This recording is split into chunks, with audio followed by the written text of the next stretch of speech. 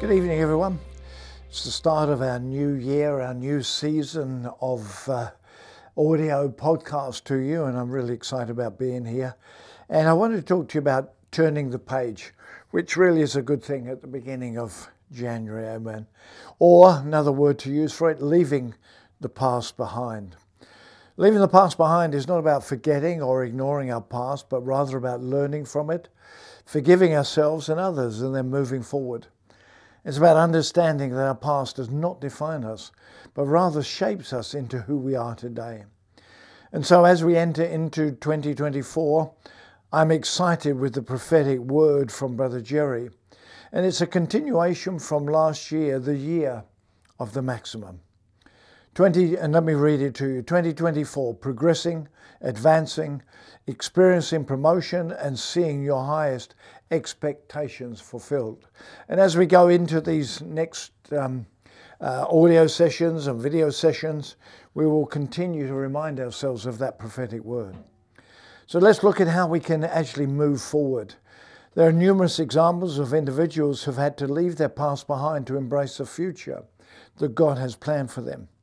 Number one, I looked at Moses, for instance, had to leave his past as an Egyptian prince behind to lead the Israelites to the promised land. How about Paul? Paul, once a persecutor of Christians, had to leave his past behind to become one of the most influential apostles in the early church. These examples show us that no matter what our past looks like, God can use us for his glory if we're willing to let go and move forward. Let's look at a few things. Letting go of past sins, guilt and regrets. How about that? This is often easier said than done. We tend to hold on to our past mistakes, allowing them to weigh us down and prevent us from moving forward.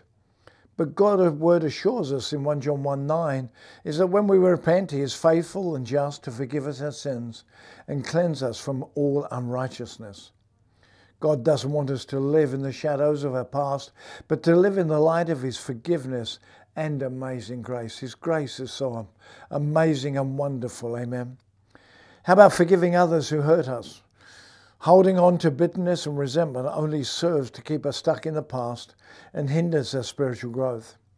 Jesus taught us to forgive others as we've been forgiven. If you look at Matthew 6:14, it says, "For if we forgive men their trespasses, your heavenly Father will also forgive you." Forgiving others is not about excusing their actions, but about freeing ourselves from the chains of unforgiveness.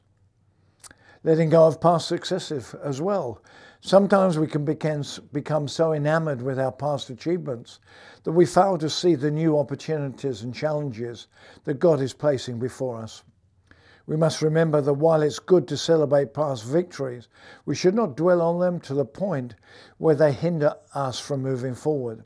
They do certainly help us to believe if God did it once, then he could do it again. Amen. The other thing to think about as we move forward, that moving forward is a continuous process, not a quick fix. It requires daily surrender, daily forgiveness, daily renewal of our minds. It's about waking up each day and choosing to live in the present, trusting that God is leading us toward a future filled with hope and promise. We do understand as well, looking at the world we live in, that the future can be scary. It's filled with uncertainty and unknowns. We often fear that what we can't predict or control. But the Bible assures us that God holds our future in his hands.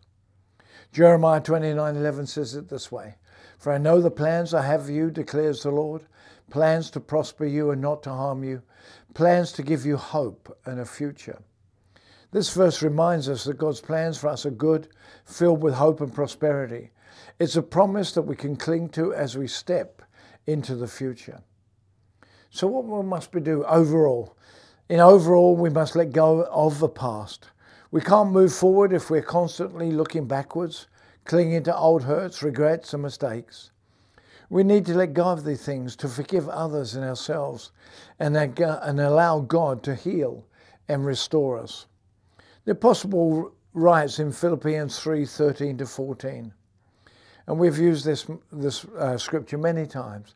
But one thing I do, forgetting what is behind and straining toward what is ahead, I press on toward the goal to win the prize for which God has called me heavenward in Christ Jesus. We all have a vision, a destiny, and a plan and a purpose.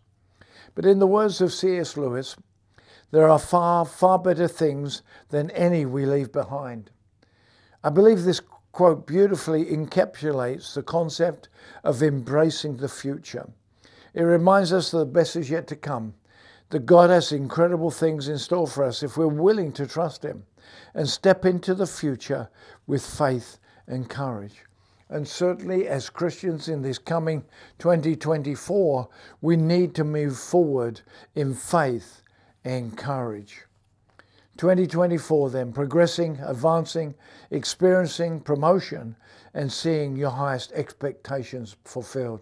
So let's you and I today decide together to turn the page on the past, remember the good, forget the things that have made us or caused us to mess up, and move into the future with faith and courage.